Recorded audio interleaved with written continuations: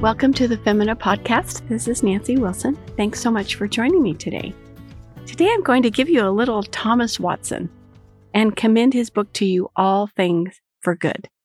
And when I first read this book, along with The Rare Jewel of Christian Contentment by Burroughs, it really changed my worldview. It's the best way to describe it. So that's why just a small book plug there before I go on. I'm going to use one of his quotes to develop my thoughts for you today, and it's about our duty. He says, "It is not duty, but love to duty God looks at. It is not how much we do, but how much we love." First, what is duty? What is a duty? It's a moral or legal obligation. Because we are women of the Word, we find all our duties spelled out for us in the Bible. There are duties for all believers. There are duties for wives. There are duties for mothers, and so on. God does not want us to obey Him because we have to, but because we love Him. Jesus said, "If you love me, you will obey my commandments." So this is part of the way we express our love for Jesus, our love for God, is by doing our duties. Watson has grounds for saying God is looking more at our love for our duty than at the duty itself, because the love is what shapes us, what directs us, and gives us joy in approaching our duties. So let's just talk about your Christian duties first and whether you love them. Well, our Christian duties obviously are reading the Word. Do you love reading His Word? Are you just reading to tick the box? Do you love Sunday worship? Do you love the hymn singing and the sermons and the prayers? Do you love your wifely duties of managing your home? Does it show in how your home looks? Does it look loved? Does your cooking and cleaning look like love coming out your fingertips? Do you love respecting and honoring your husband? Watson says love makes duty a pleasure. So think about the duties that you do not take pleasure in, and consider if it might be because you don't love God in them. You're not seeing them as duties God has kindly given you as a means of serving Him. What about your motherly duties? Well, you love your children, yes, but do you love the teaching and training and all the duties associated with bringing up your children?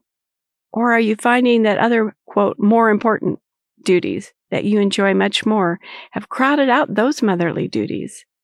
1 Corinthians 13:7 says that love bears, believes, hopes, endures, and never fails. And so we want that kind of love to pervade our duties. Have you decided that some of your duties are distasteful, so you find ways to be too busy so you can ignore them or put them off? Okay, so after you take stock of your duties and you just give it some time and think about it, think about whether you love them. Well, what can you do if you realize that's very true? I resent some of them, or I drag my feet with some of my duties, or I just put them off, or I dread them. Well, I would suggest first, pray for a heart to love them. That's what Watson suggests. Pray for a heart to love those duties.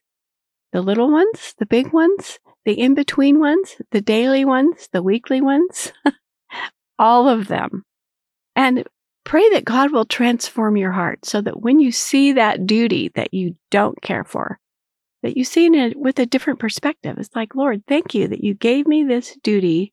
Help me to do it in a way that demonstrates how much I love you. I may not love the duty, but I love you. And so that will affect how you do your duty, and it will begin to change the way you see it. So you'll take pleasure in it.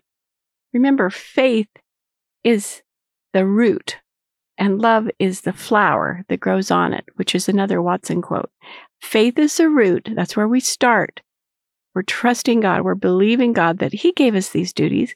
He lined all of these things out for us to walk in. And as we believe Him and trust Him, love grows on it. So let your love grow all around these Christian duties that you have, starting with the Bible reading and the worship, the neighborly duties, the wifely duties, the motherly duties. If you are single, then your duties as a neighbor, your duties as a worker, whatever your duties are. If you're a widow, what are your duties? We all have them. Some of you might be sick and in bed, and yet there you have the duty to be cheerful and to be trusting God. And so every calling that we have has many associated duties. And so let's all pray about them and consider how we can love doing them as we offer them to God, so that our duties demonstrate to us how much we really love God. Thanks for joining me today. Blessings on all your duties this week.